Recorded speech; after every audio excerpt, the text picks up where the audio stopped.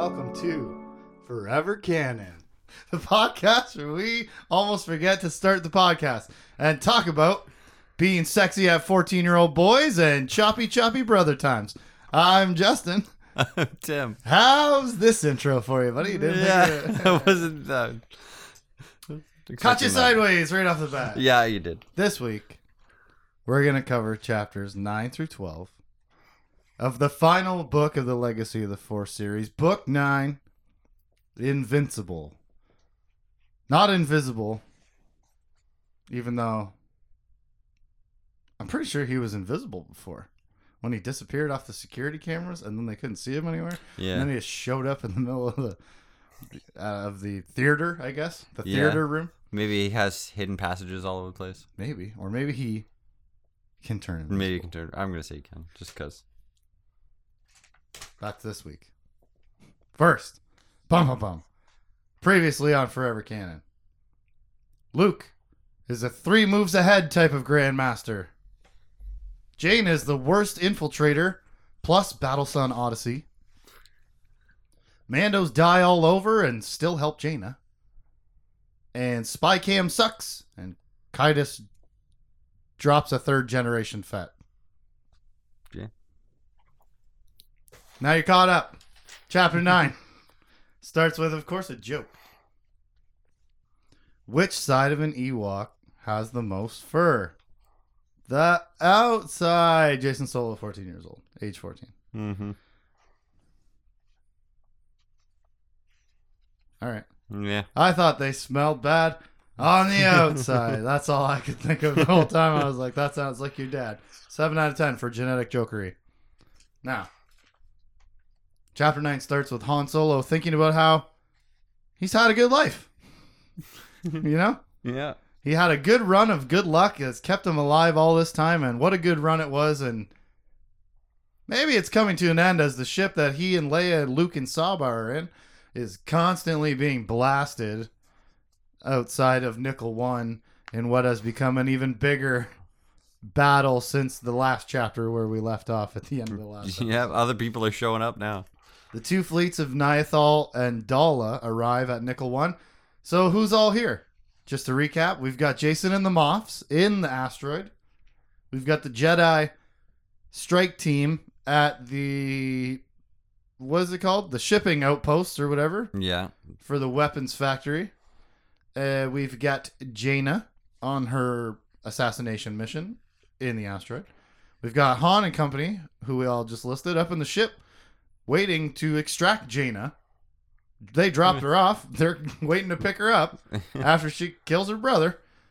And then Niathal and Dala show up with their 2 fleets, and it's crowded out there in the vastness and of Boba space. Fett's hanging around too. Oh, yeah. Also Boba Fett and all the remaining Mandalorians. Yeah. Because a lot of them got blown up last time. Also, apparently the 4th fleet, which sounds like a Jason fleet. Yeah, that's the fleet that Anakin Solo's the flagship of. Correct. Yeah. And apparently that fleet will be here soon. So, Han must rescue Jaina before that. We've got to go extract her early or else we'll never get out of here once that other fleet shows up. It sounds to me like a lot of cold feet. Yeah. Where, like, we all kind of knew everybody was putting their asses on the line big time. And then now Han wants to jump the gun. And Leia agrees and Luke doesn't argue. But they all kind of jump the gun and head to the extraction point before they get the signal from Jaina. They call Jag in for backup. They're like, we're going. Let's go. No, we can't go yet. Yeah, we haven't heard from Jaina. Oh, well, we're going. So, here we go. So Han pilots between lasers and explosions with no shields, of course. After calling Jag for backup and getting help from Boba Fett. This is a pretty smooth flight. Lucky guy. Good life. You get to marry a real live princess. Yeah. Yeah, I like that line in there too. No shields on the ship because the man manning the shield station, Luke Skywalker, is, quotes, sort of gone. He's there. He's sitting there, but he's mentally gone somewhere else. Where could that possibly be gone to? 3-star cut to Kaitis finishing killing those Mandalorians. He hasn't figured out who shot him. He thinks, in quotes, the sniper. Yeah. And then in the next paragraph, I wonder, does he know who it is? Because then he tells the troopers, this sniper would not be killed so easily, as if he knows it's a Jedi or something. And then some action goes on, and then maybe we get a answer for that. I don't know. I'm confused. Is he confused? Are you confused? It seems like he was confused. Maybe He does seem quite confused Yeah. as this fight goes on. But first he sees the sniper barrel poking out of one of those windows from the projection booths up top, because remember they're in like a theater, a projection theater that has like all the information of Nickel 1 and the battle outside being like projected onto screens all around them. Yeah, So they're essentially in like an old theater with a bunch of glass windows. Yeah, I picture it as kind of like the projection booth. It's like a PowerPoint presentation kind of room. Yeah, exactly. And Well, it's like a university classroom. Yeah, It's like essentially it's got rows and rows of seating, and multiple screens and projectors in there, and away you go. But there's rooms behind those screens for some reason. Why the things can't be just projected from inside the room? I don't know. Anyways, the sniper barrel peeks out of one of the projection booths again. They have a little forced tug of war, and then lightsabers are on immediately. He sees a lightsaber go on. He turns his on, Kaitis, and he jumps up through that little window. Mm-hmm. Kicks and slashes later, Kaitis realizes he gets a look at his sniper finally, and he realizes he's fighting Luke Skywalker, of course. Now, this doesn't even get clarified over the next 4 chapters that we read, but obviously, this is where Luke is. Yeah. This is why Han has no shields, because he's shielding Jaina. Yep. He's projecting a force image of himself, his blue lightsaber, you know? That's who Jason is fighting. That it's not Jaina. Trying to keep that up as long as he can to, I don't know, keep the element of surprise. Yeah, because he's sitting on the ship, not even breathing at the moment. Well, and he thinks to himself, Kaitis does, this, like, just to tell how effective Luke's little ploy is here, that this is the one swordsman in the galaxy that Kaitis wouldn't fight one-armed. Mm-hmm. He thinks to himself.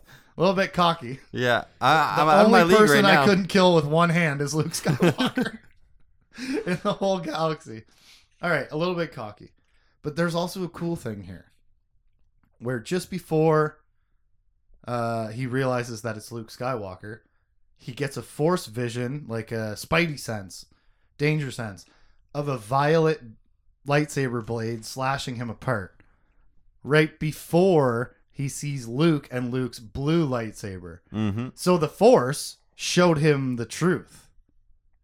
The Force, his premonition from the Force, ignored Luke's little illusion and showed him Jaina's violet lightsaber. I see you flipping to the cover just to double Just check. to make sure, yeah. Yeah. And I just thought, ooh, that's a nice little bit of writing there. Where, you know, in the heat of the battle of being attacked, it doesn't click for him, especially as he sees something he hates so much immediately. Yeah. You know, after getting a thought in your head of a purple lightsaber. Yeah, it overrides his like force it just senses. that gets shoved and shuffled away.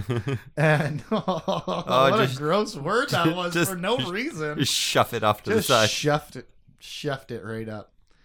Anyhow, you get the point. Yeah. But I thought it was really cool that like his Spidey sense was like, oh, purple lightsaber, and then he sees the illusion of Luke Skywalker with his blue lightsaber, and it doesn't occur to him, and he doesn't question it again, and they fight. The Force showed him the truth, though. I thought that was kind of neat. Mm-hmm. And he, yet, you know, remains blind to the truth, even though the Force is trying to actually show him what's happening. That was just, I don't know, something about that was neat. Something about that seemed like a sneaky little character payoff for someone. Mm-hmm. Was it Jason? Was it Luke? Was it Jaina? I don't know, but that was a cool little sneakeroo. So they battle until Kaitis' last chance effort, when he's on the ground, halfway defeated, finally gives him a break / the upper hand. He has a brilliant idea. A Sith idea. Not so much a Jedi idea. He force throws a dead Mandalorian at the Luke / Jaina. Probably didn't learn to defend against that on Mandalore if you're Jaina. Probably that one wasn't in the pocketbook of instructions. Here's what to do if they throw one of our dead bodies at you. Duck. Apparently she doesn't duck. She gets fucking crushed right in the head. She's down. Mando on top. Looks like Luke still. Blood pooling around the head. Looks bad. Yeah. And then it looks worse when Kaitis tosses a frag grenade at them. Looks worse. Cut to Jaina time. Head hurts. But she is all jacked up on Mountain Dew. Yeah, she is. AKA the Force. Despite the ringing in her ears and the gauze in her head, despite her hugely aching skull and the big knot of hurt swelling on her brow, Jaina had never been so filled with the Force. She could feel it in every cell of her body, swirling through her like fire, burning more ferociously every moment. She had never felt so strong or so quick or so alert. She could drive her fist through a Durasteel wall or catch a blaster bolt between her fingers. That's some powerful Force feeling. And I would beg the question of you, Tim, does that at all sound familiar to you? Because to me, I'll fill in your silence. My confusion, yes. Your silent no. Yeah. With it sounded so much like the description of Anakin when he takes in way too much of the Force, and then he's like, he can feel all of his cells glowing and stinging right before he like explodes with the Force. Mm-hmm. It sounded a lot like that. Like when they do this in the Wheel of Time too. Like it's kind of common magic fantasy trope where like if you take too much of the magic, it will destroy you. Mm-hmm. Right? That's what Anakin did, and that sounds. He described it very similarly to the way that Jaina's describing it. Like, oh, I can feel the hotness in all my cells, and I never felt so powerful, and blah blah blah and stuff. Yeah, it's kind of a cool thing that now that Luke is gone, he sees Luke, but now it's Jaina feeling this is what Luke's doing. Not only is he projecting his vision of himself, he's filling her with like his Force presence. That's what I thought too, because again, like we said, nobody clarifies this in the chapters. Yeah, but yeah, after there's a certain point where Jaina's like, oh, she like jumps. We'll get there. Yeah. But yeah, man, good point. I realize I have more. There's more action in between here that I've detailed. Okay. She's got the dead Mando on top of her. Her head is crushed. She feels superpower in the Force like her brother Anakin right before he died. Note to self. Right before he exploded with magic. And anyhow, so she takes the dead Mando's sword, Vartok, before firing the grenade and the Mandalorian's body back at Kaitis, which made me laugh a very dark laugh. It was just so funny. Like, I just picture him going, dead body, grenade. And she goes, no, haha, dead body, grenade, right back at you type of. And I'm picturing like a marionette with no strings flopping back and forth between these two. It's kind of, it was kind of Looney Tunes to me. Yeah. I know it's like very dark, morbid fight scene. It's so morbid, in fact, that they then are fighting, standing on top of dead stormtroopers. The two of them are hand-to-hand fighting. Symbolic much? Could this be at all symbolic? Yeah. Of the constant struggle between the Sith and Jedi that tramples all the common people beneath their feet? Maybe. I didn't see that far into it, but yeah, maybe. I mean, yeah. She talks about it earlier, right? Where she's like, I just feel like a pawn in the game between the everlasting war between the Sith and the Jedi. Yeah. And then she thinks about how, like, at least I get to know the game that's fucking going on behind the scenes and stuff like that. And then I was like, ooh, look at this very visceral way to put that in a physical moment. Like, the two of them are hand to hand. The embodiment of the Jedi, the sword of the Jedi, and the only current reigning Sith champion of the world. The world! The two of them, the physical embodiments of the Sith and the Jedi, are literally trampling on top of the underclass while they're having their life and death struggle. Yeah. That's kind of fucking genius, man. That's really good stuff from Troy. I'll have some complaints later, but that's some really good stuff, man. Oh, then Jaina cuts Jason's arm off. Yep. Classic Star Wars. With the Beskad with the steel sword, not the lightsaber. She cuts his arm off. And she gets a spray of blood splattered across her neck and face. And then Kaitis reaches his hand into the stomach of who he still thinks is Luke Skywalker at this point, and lightning blasts Jaina across the room. Yeah. From point blank range. Hand on stomach. Yeah. Zorch! Full blast, too, for sure, right? This fight, man, fuck me. This fight is amazing. Mm-hmm. It's brutal. It's visceral. It's a fantastic slobber knocker. It's so good. Go read it. Yeah. It's so good. After he blasts Luke Jaina across the room with a belly full of lightning, this is when Kaitis finally sees who he's truly fighting is his sister. Yeah. My God. My God. I think that's when her force... That is, you're exactly right. So yes, to come back to your point, this is where in the story she's like, oh, she's suddenly feels exhausted. Yeah. And feels like her head's... she feels the effects of the injuries that she should have been feeling before. Mm-hmm. And maybe more so. She feels drained. And yeah, like you were saying, I didn't come up to that till later when I was like, oh, was he like projecting himself through her, not just visually, but also power-wise? Yeah. Like, he sent Jaina to go fight Jason with Mando training and a special NOS tank of Luke Skywalker fuel. Like, he's just gonna like punch the NOS right away. Yeah. And I wonder if the Vin reason Diesel right in there. she lost her extra force boost was because of the force power, the lightning being used directly on her, kind of like shoved Luke out of it. Or yeah, it could have, and it could have been like what if that hurt him too? Yeah, yeah. I don't know. He's sitting at the shield station on the ship and just starts getting electrocuted. Yeah, but terrifying. How about if this was an option all this time? He's not telling anybody anything. Luke Skywalker's not telling anybody what his plan is. All under the guise of, I'm trying to change the future, and if I tell you how I'm changing the future, it will change the future in ways I don't want to change the future. Yeah. 21.1 gigawatts. So on and so forth. But it's pissing me off. Because not only do I want him to be communicating with the team for the efficacy of killing Darth Kaitis, like, let's be at our best, team, and do whatever we can to win the fight. Also, as the reader, I want to know what he's doing. Mm-hmm.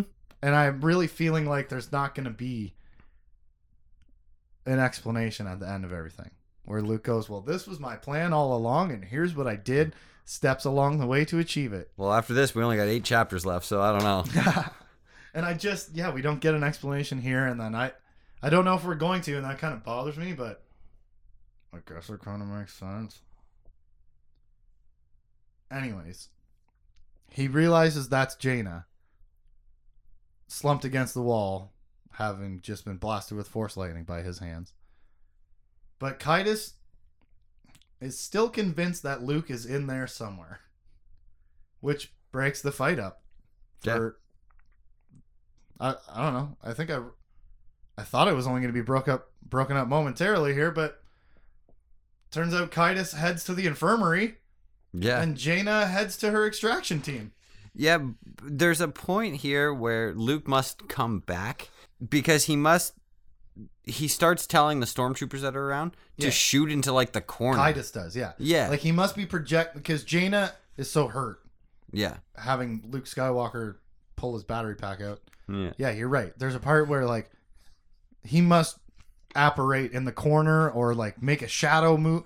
Luke does some other kind of distraction that ends the fight. It has Kaitis shooting at shadows in the corner, ordering the elite guard that's left And that they're to just not go after Jaina. yeah, they don't see anything, and he's just like, he's over there, and so they just start shooting. Because he thinks Jaina is the distraction. Yeah, He thinks Jaina is the decoy, and Luke Skywalker is the real threat here, you idiots. and that's the And then they start shooting wildly. So, like, and that's the whole thing that he's like, Luke is the only one that I couldn't take. He's the only one that he's the only is one I close. wouldn't fight one-handed. Yeah, But I could feel him coming a mile away. I fucking know it. Yeah. Even though I didn't several times. and at he the crushed me in a chair, and he crushed me in a part of the Excellent. confusing part of this is how is like Kaidus being all messed up. Is he said right when he saw Jaina, Luke, jump down to fight him, that he just a minute earlier he felt Luke up on the ship with Han and Leia and Saba and Right. what?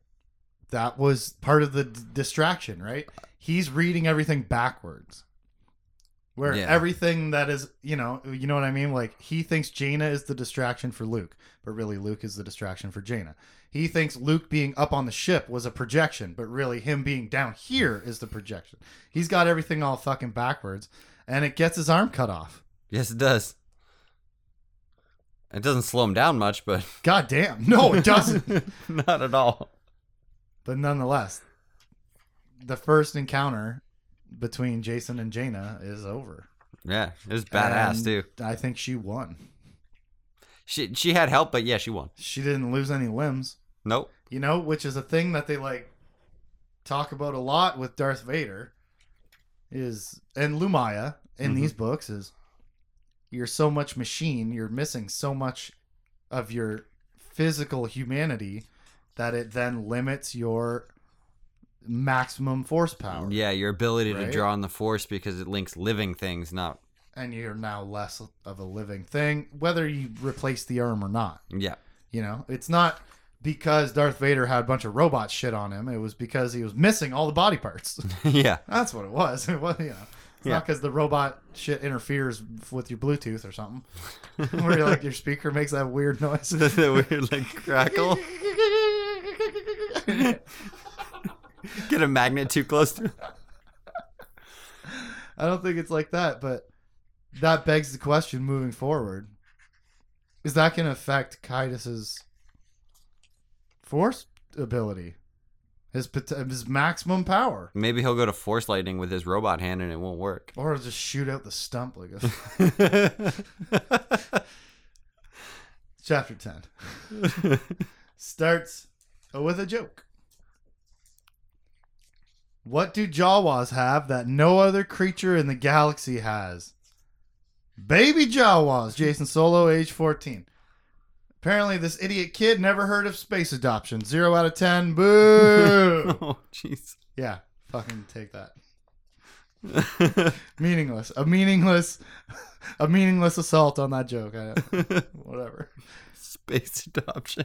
Back to chapter 10.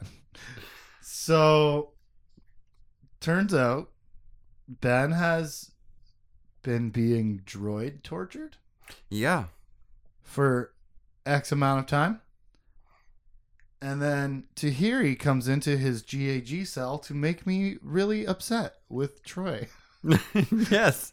Because Tahiri, a grown enough woman, She's she Anakin's was age. Anakin's age, dude. Fuck you. You're like 1 second ahead of me right now. But yeah, she was Anakin's age, and Anakin was what, 5 years younger than his twins? Yeah, something like A that. handful of years Yeah, younger. so she's like 27, So 28. she's like almost 30. yeah. He's 14. Tahiri comes into his GAG cell to seduce him. A 14-year-old boy, 14 years old, into telling her where the Jedi hideout is. One point to make here, she is categorically not 14. No. She's not even close. Now, she could be even a couple years younger than Anakin. Mm-hmm. I'll allow that for teenage romance.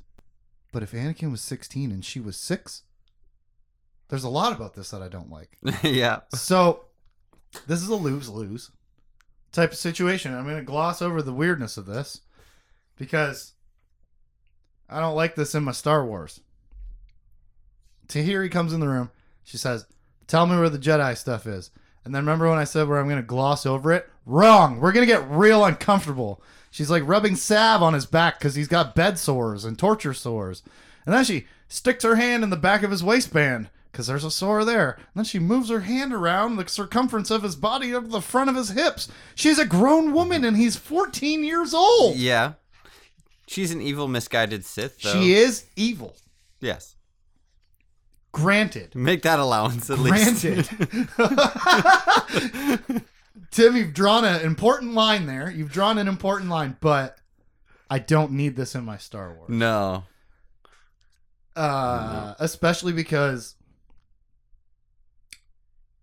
the only other time that we've seen even a slight sexualization of Ben was with an age-appropriate girl at the temple when he was like fighting that droid and she snuck him out of the temple when he was grounded back at the beginning of the story. She was like 15, he's 14, it was fine. Yeah, I think he was 13 at the time. Yeah, either way. But like I said, I'll allow a couple years for teenage romance.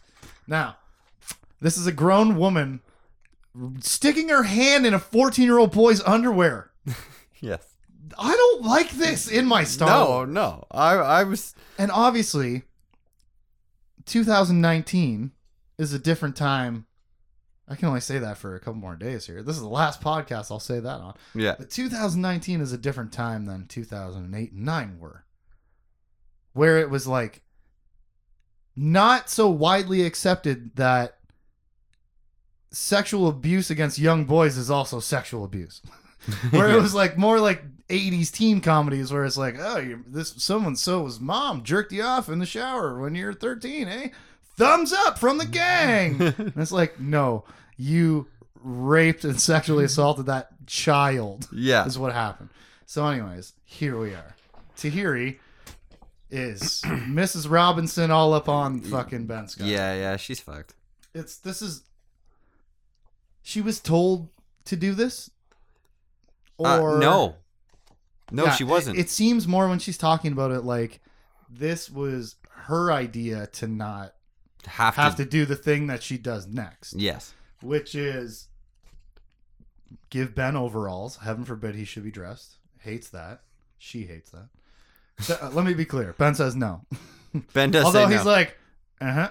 She's very pretty. Yeah, and he kind of makes a couple little comments like, I want to give her the information, but he says it under some like moral pretenses where he wants to give in so that he doesn't have to get tortured anymore and he doesn't have to hide secrets and the war can be over and like people stop getting hurt and stuff like that. Like that's why he wants this old lady to jerk him off. Yeah. Old lady. She's 27 or whatever. But twice his age. She's twice his fucking age, dude, and he's 14. Yeah. Yeah, not cool. Ben says no. So, overall's on. Tahiri leads him across the prison, which is fine with Ben because he just wants to try to gather as much information as he can to find out where his friend Lon Shivu is, baby. BFFs forever. The man just got married. God, I'd hate to see anything happen to him. P.S.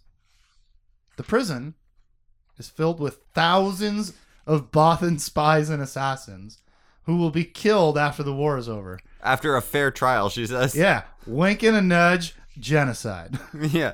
It'll be a fair trial after which they'll be put to death. Do you remember why Jason has this fucking vendetta against the Bothans in the first place? It wasn't political at first. No, what was it? It was because... Oh, yes, I do. When a Lemmurar accidentally killed the world brain... Yeah. He blamed the Bothans. Yeah, because it was with poison. Because that was his extragalactic brain friend. Yep.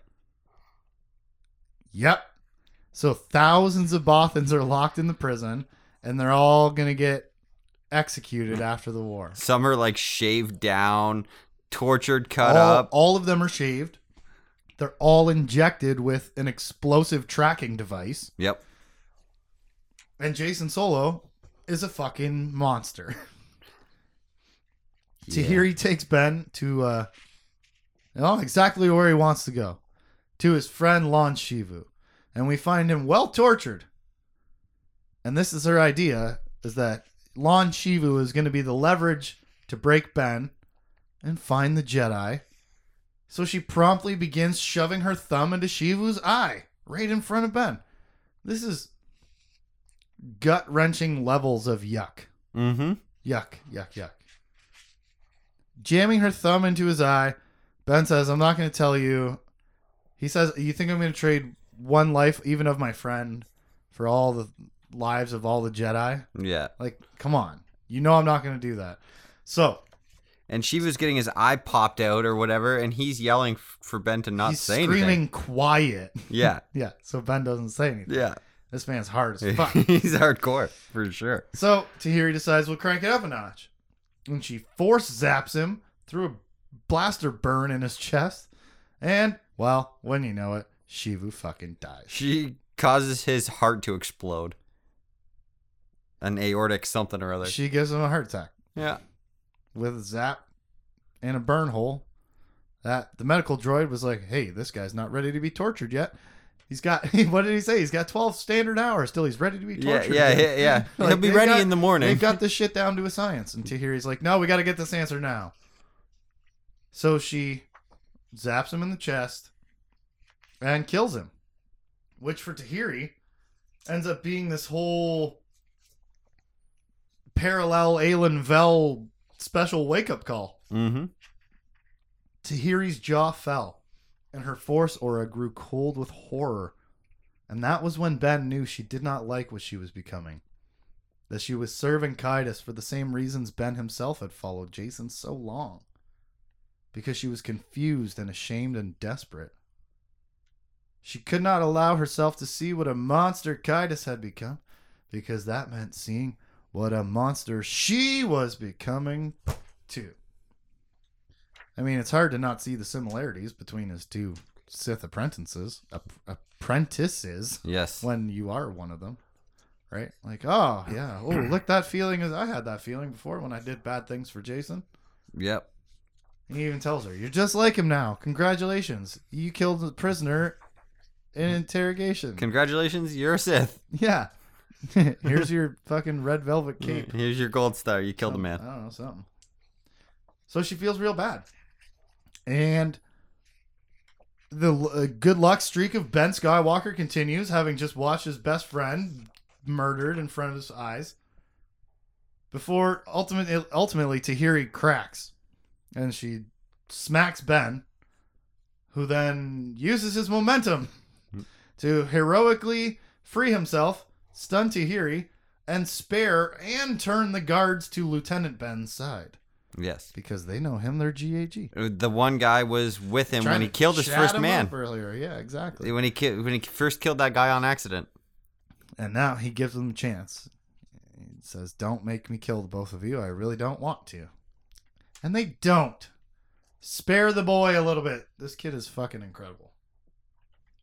And then we cut to a weird cut. Yeah. A completely italicized.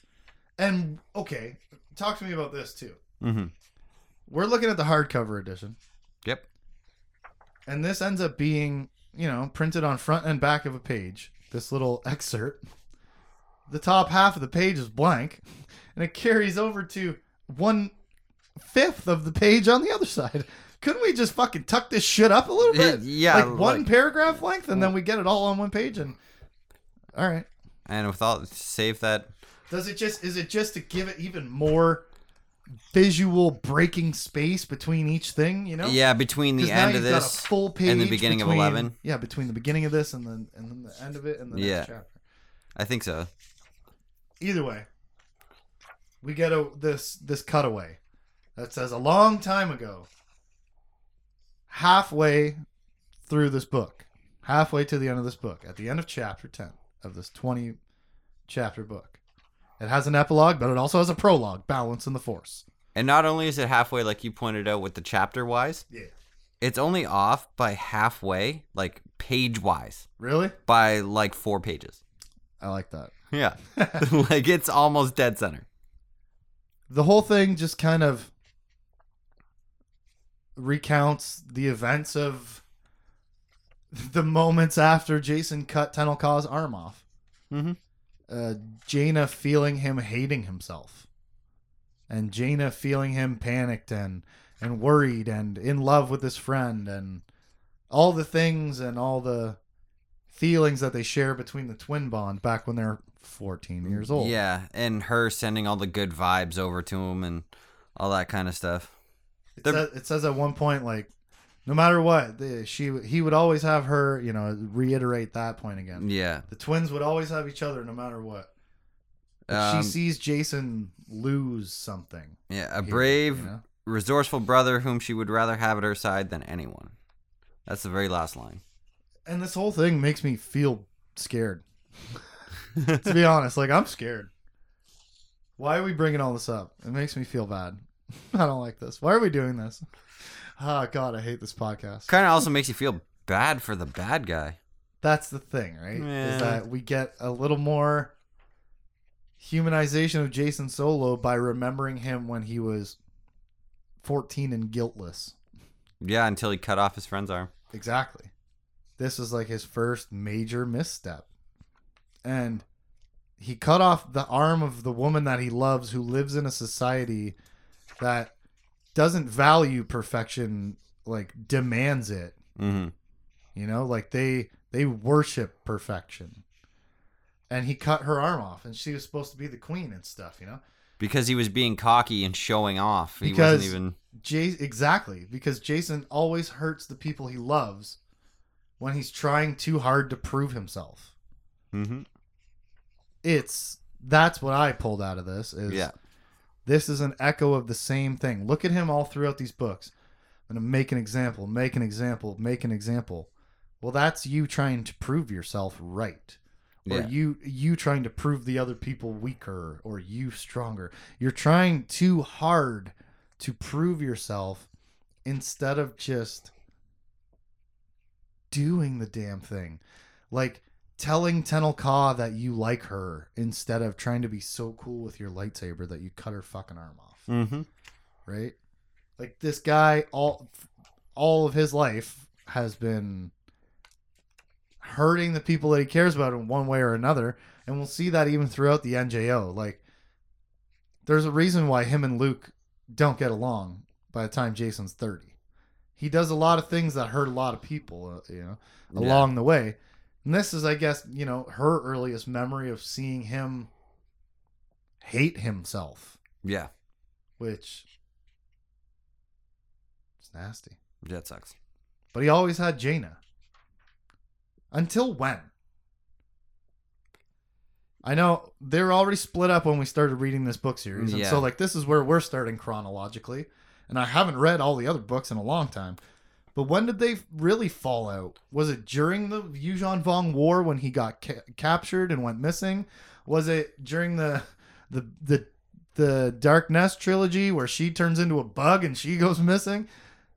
Was it, obviously a precipitation of all these things over time? Yeah. But, at what point did they stop being best friends? I don't remember. I don't remember either.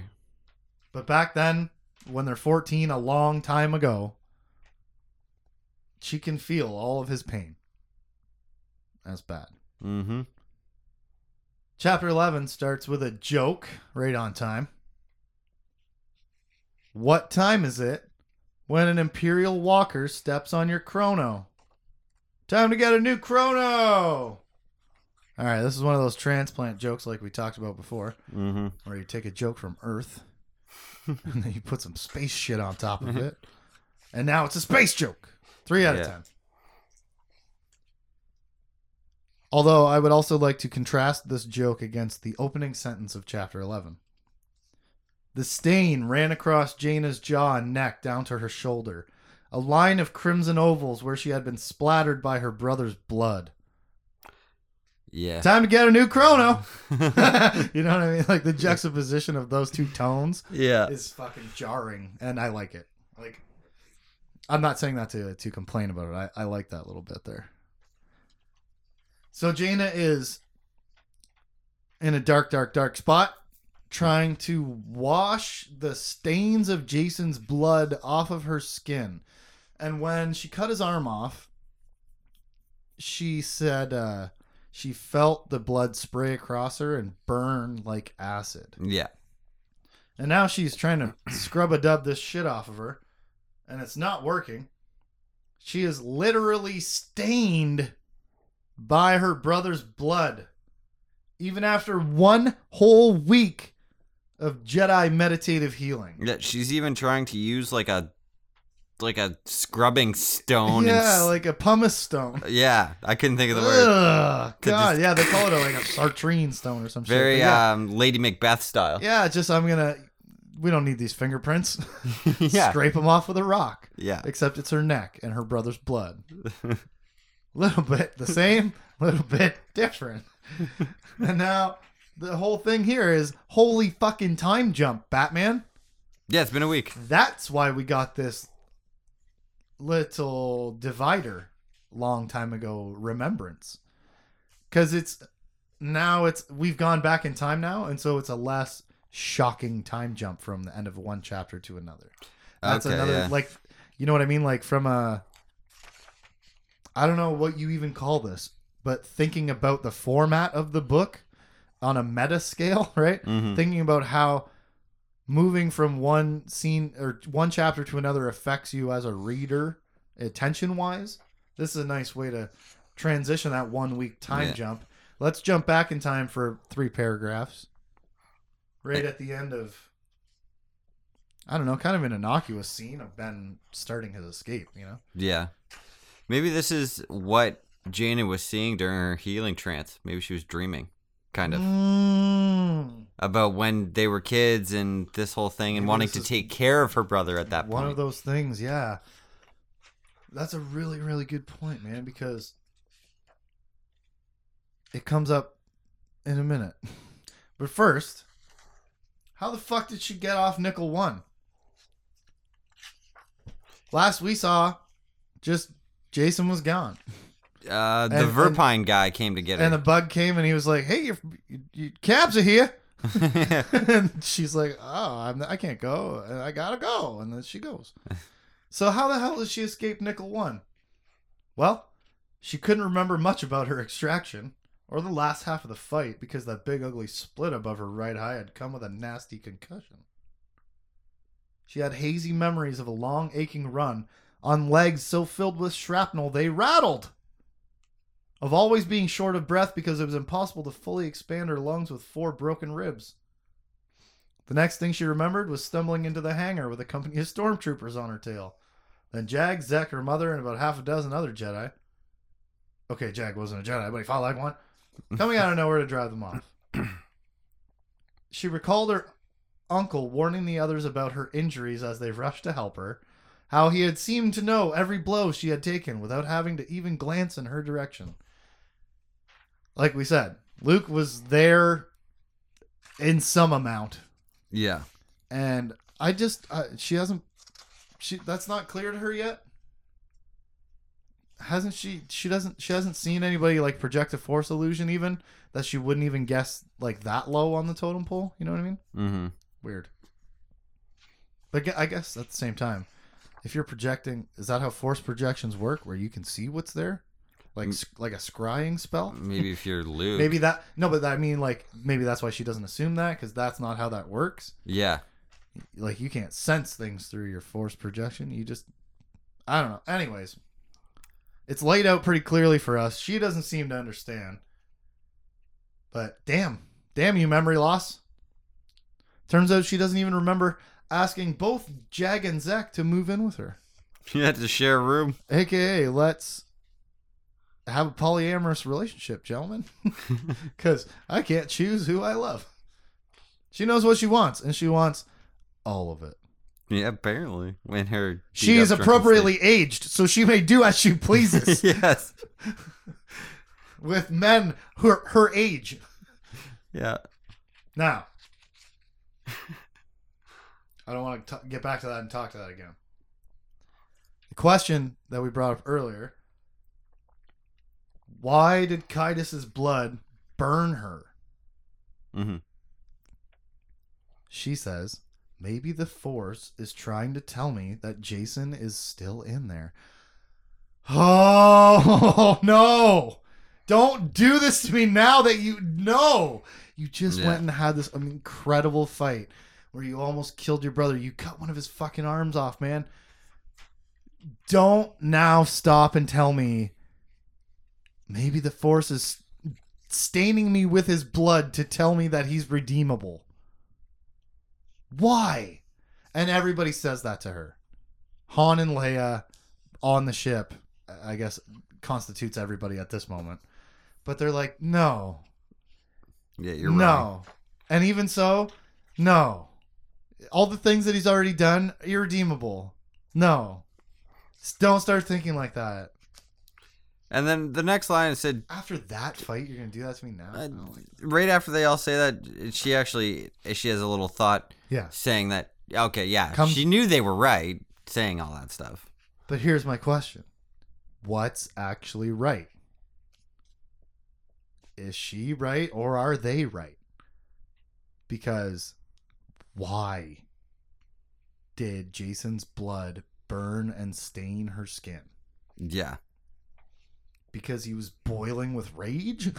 Like, I don't know. Is that a Sith technique? Turn your blood into poison? Did she cut his arm off? I wondered this. Did she cut his arm off? And then I thought, no. After they talked about it some more. But I wondered, did she cut his arm off for the third time?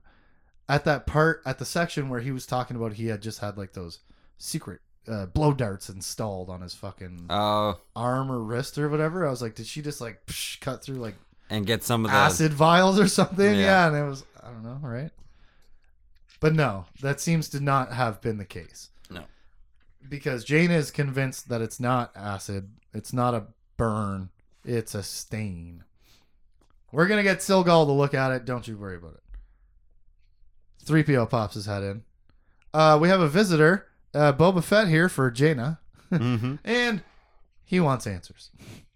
She is the one who has to tell Boba Fett that his Mandos all died in that room, Myrta included. Yeah. His granddaughter. Myrta fell on her head.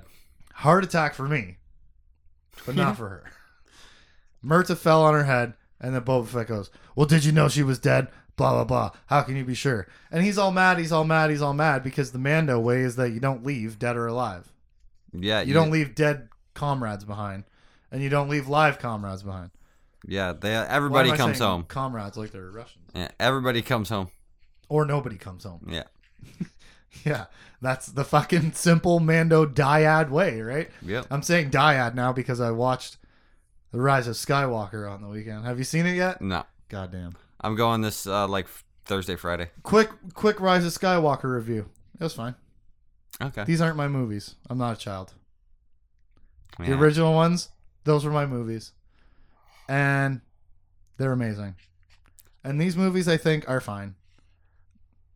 The 8th one, where Rian Johnson just kind of threw all of J.J. Abrams' shit into the fan and said, suck my ass, I'm going to make my own shit. That one sucks the most. Mm-hmm. Because it's like, hey, everything you set up in the 7th one, fucking shit on it. And then, oh, what do you know? We needed to get the director back from the 7th one for the 9th one because nobody liked the 8th one. Now, the 9th one, it's fine. It has a couple moments where I went, oh, and a lot of moments where I went, ugh, and also several moments where I went, yeah.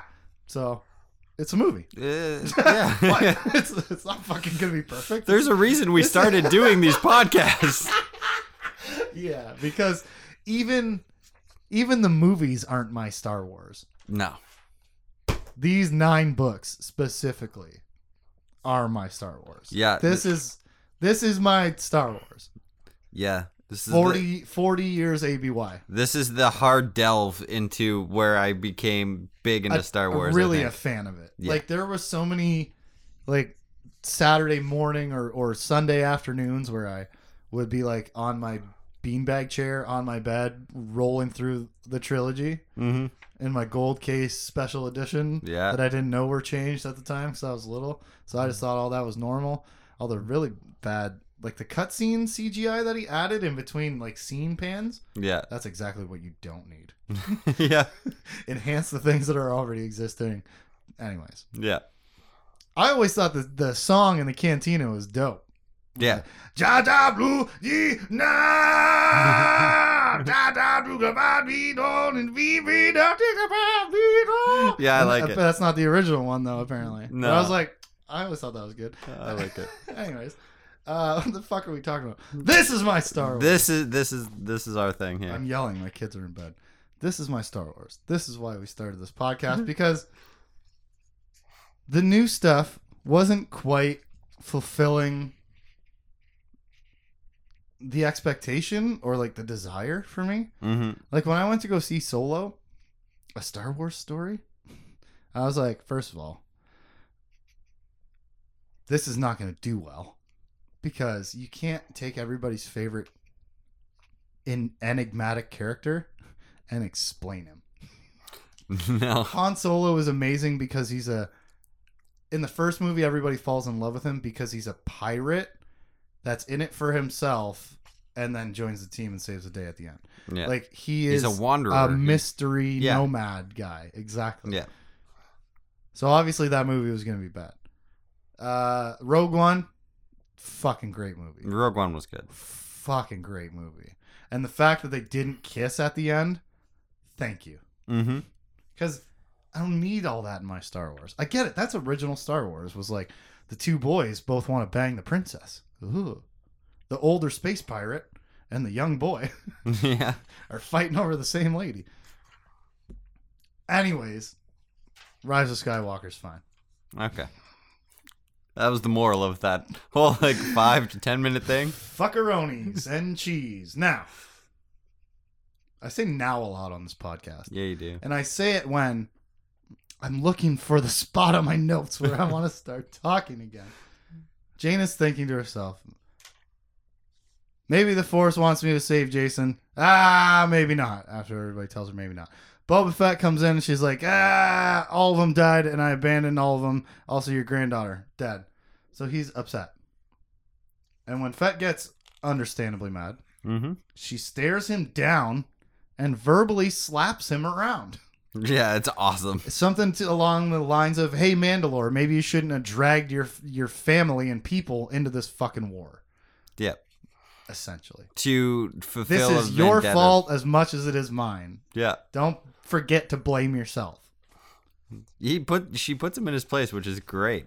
Which is so bold after having spent like 6 weeks with the guy. Yeah. Which is more time than anybody. Which is probably why she's comfortable enough to say it. Yeah, right. Well, I mean, definitely. Yeah. But like, think about that. She spent 6 straight weeks with him. That might be more than anybody since he left his wife. When he was 20. And then before that, his dad, his dad got killed when he was like 10. Yeah. He's had like 3 friends in his life. Mm-hmm. Jaina Solo is not one of them. Bavine would be the third. Would be the anyways, next closest. She Yeah. fucking tells him what's up. And then Luke shows up and says some clandestine bullshit about, we're going to find Kaitis next. Can't this dick just tell everybody what's going to happen? He can't communicate. He doesn't tell anybody, but he says something like, he walks in there with a special sheet, a spy report. And he says, the Fourth Fleet is moving back to Coruscant or something. Yeah. What does he say? Yeah. The Yeah. Fourth Fleet is moving back to Coruscant. And so they're like, oh, good. So we're going to find Jason at Coruscant. And he goes, maybe I do and maybe I don't. Yeah, I don't think Kaitis will fuck be there. right off. Yeah. Yeah, don't just come out and tell us. Fine. His line is actually, because Leia says, what do you have there? I know it's not the information on that piece of paper. It's Yeah. like, no, it's not an intelligence report. It's much more certain than that. That's all he says, yeah. End of I know chapter. you didn't see it on that paper. Yeah, I saw it somewhere more reliable. Sunglasses on, the Who. Yeah! And then CSI starts, and you're like, Yeah. I can't believe I'm not asleep. But seriously, the whole fucking galaxy is on fire, man. Mm-hmm. Just tell your friends the next part of the plan. Everybody's involved now. Well, now that he's fucking awake. Chapter 12 Yeah. starts with a joke. I like this one. What does an Imperial Star Destroyer wear to a formal occasion? A bow tie. I liked this one. A TIE fighter. Jason Solo, age 14. Allow me to agree with you. In capital letters, I wrote, this is brilliant. Because it's not a reskinned Earth joke. Yeah. It's an in-universe joke. Star Destroyers are not, Imperial Star Destroyers are not a thing. that have like a real world analog. Yeah. A TIE fighter being referred to as a bow tie doesn't have a real world analog. Like, Kind of what looks would like that- a bow tie, too. Like, what would that joke be? About an archer? What is an archer?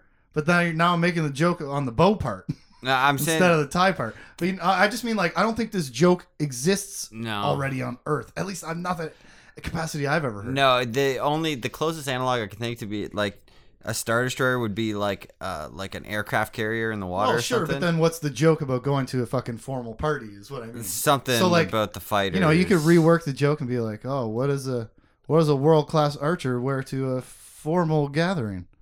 A bow tie. Yeah. Right? The joke is not now about TIE fighter. yeah. It's about a The bow. bow, yeah. But, like, fucking 10 out of 10. Yeah, I This is a like good this joke. one. I like It's a it. goddamn good joke. Okay. We're running long here already because I talked about movies for fucking a ramble on amount of time. We're all right. Chapter 12 is back to Spy Ben. And Spy Ben is making his secret spy way back to the secret spy Jedi base. And he sits down at the bar and he orders a drink. And I quote, spun, not mixed. Very bow tie, Mr. Benjamin Bond. And turns out it's a secret code word order. Fucking spy guy. Also, turns out Ben feels bad for Thierry. He feels pity for her. He says he doesn't want to punish her. He wants to save her.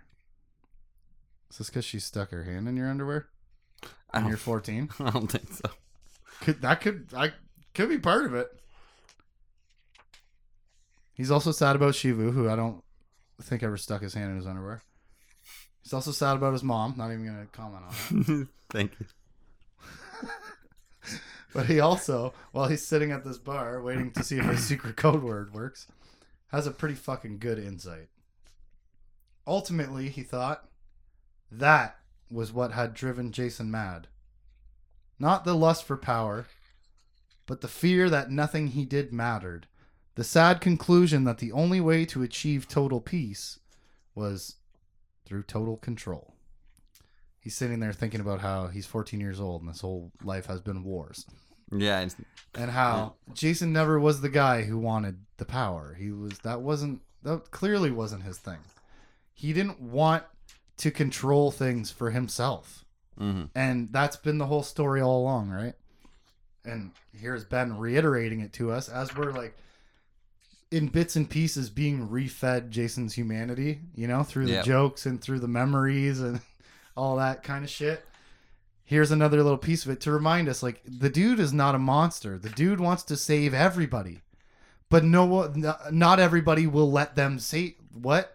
Not Yes. everybody will let him save them. Yeah. Not everybody Help wants me to be help saved. you, Jerry Maguire type of thing. Yeah. And so you do it by force, right? But I thought that was such a good insight for our resident fucking wise man. 14-year-old, no hands in his pants, Benjamin Bond Skywalker. Moving on. Turns out his code word works. Because in all this time, he's been sitting there waiting. He's been feeling this prickly danger sense. And he thinks he's being watched. Is this good or bad? Is this good or bad? And then his two very flirty, very beautiful Hapen extraction contacts meet up with him and escort him from the bar to their ship. And everyone is trying to bang this 14-year-old. Mm-hmm. Yikes. Now, mind you, they get to the ship and there's like banter about, peeking in the shower and this and that. But these ladies are more like uncomfortable old lady jokey flirting with him. Yeah. And not so much come into your cell and put my hand in your underwear Yeah. kind of move. Yeah. Their jokes are as much to be funny as they are to put people on edge. Yeah, That's as he the- says, right? yeah. Yeah. He realizes that and he fucking plays back. But stop having grown-ups touch and flirt with 14-year-olds. Just stop it. I don't need this at all in my life. Especially not in my recreational Star Wars time. Well, how old does it say how old these two are? Not fucking 14. No, they're not 14, but They're Tenelka's cousins. So that could be any age range. Yeah. Sure, they could be 18 or 19, but the point stands that he is a child. They could be 17, technically. He was just 13 a few books ago. He was. It was like 5 books ago. I said a couple years for teenage romance. Not from the end of teenage years to the beginning of teenage years. I don't want to see an 18-year-old taking down a 13-year-old. He's 14. And I don't care in either direction. It's not good. Get rid of it. I'm done with it. No, Moving it's not good. Turns out the ship is attacked by Ben's personal torture droid. Mm-hmm. Who, like, fucking Terminator style crawls on the hull of the ship, and then, like, they open up the door, and then the robot hand, kung, wah, you hear the music, and the robot hand, like, bang, shoots into frame, pops down through the, like, opening in the door, and here comes this killer robot, and it's like, Ben, whoa, why did you run away from me, blah, blah, blah. They have this weird exchange. Yeah. And Ben has literally one moment of PTSD before force shoving the thing out into space. Yeah. He plays a little trick. He pretends to be unconscious and then shoves the thing and gone. Easy peasy. Yeah. And then the Anakin shows up and tractor beams the ship that they're trying to escape to. The ship of Prince Isolde, Tenelka's dad. Yeah. Let me say that again for the people in the back. Jason Solo just kidnapped Tenelka's dad. First her daughter. First her arm. Yeah. Then her daughter. Now her dad. And I can only imagine this is going to get escalatingly worse for Prince Isolde. Yeah. Bad things are going to happen. What bad things will those be? Will it be torture droids? Will it be Yuuzhan Vong tortured pods? Will it be force torture? Will it be Sith Apprentice force torture?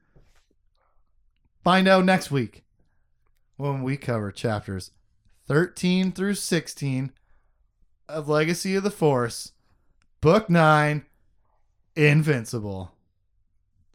I'm Justin. I'm Tim. Stop sexing the 14-year-old boys and girls. I knew that was coming. For any comments and questions, you can hit us up at forevercanonpodcast@gmail.com. Forever Canon Podcast is a Jay Plazer production. Catch us on Facebook, Instagram, Twitch, Twitter, and YouTube at Jay Plazer.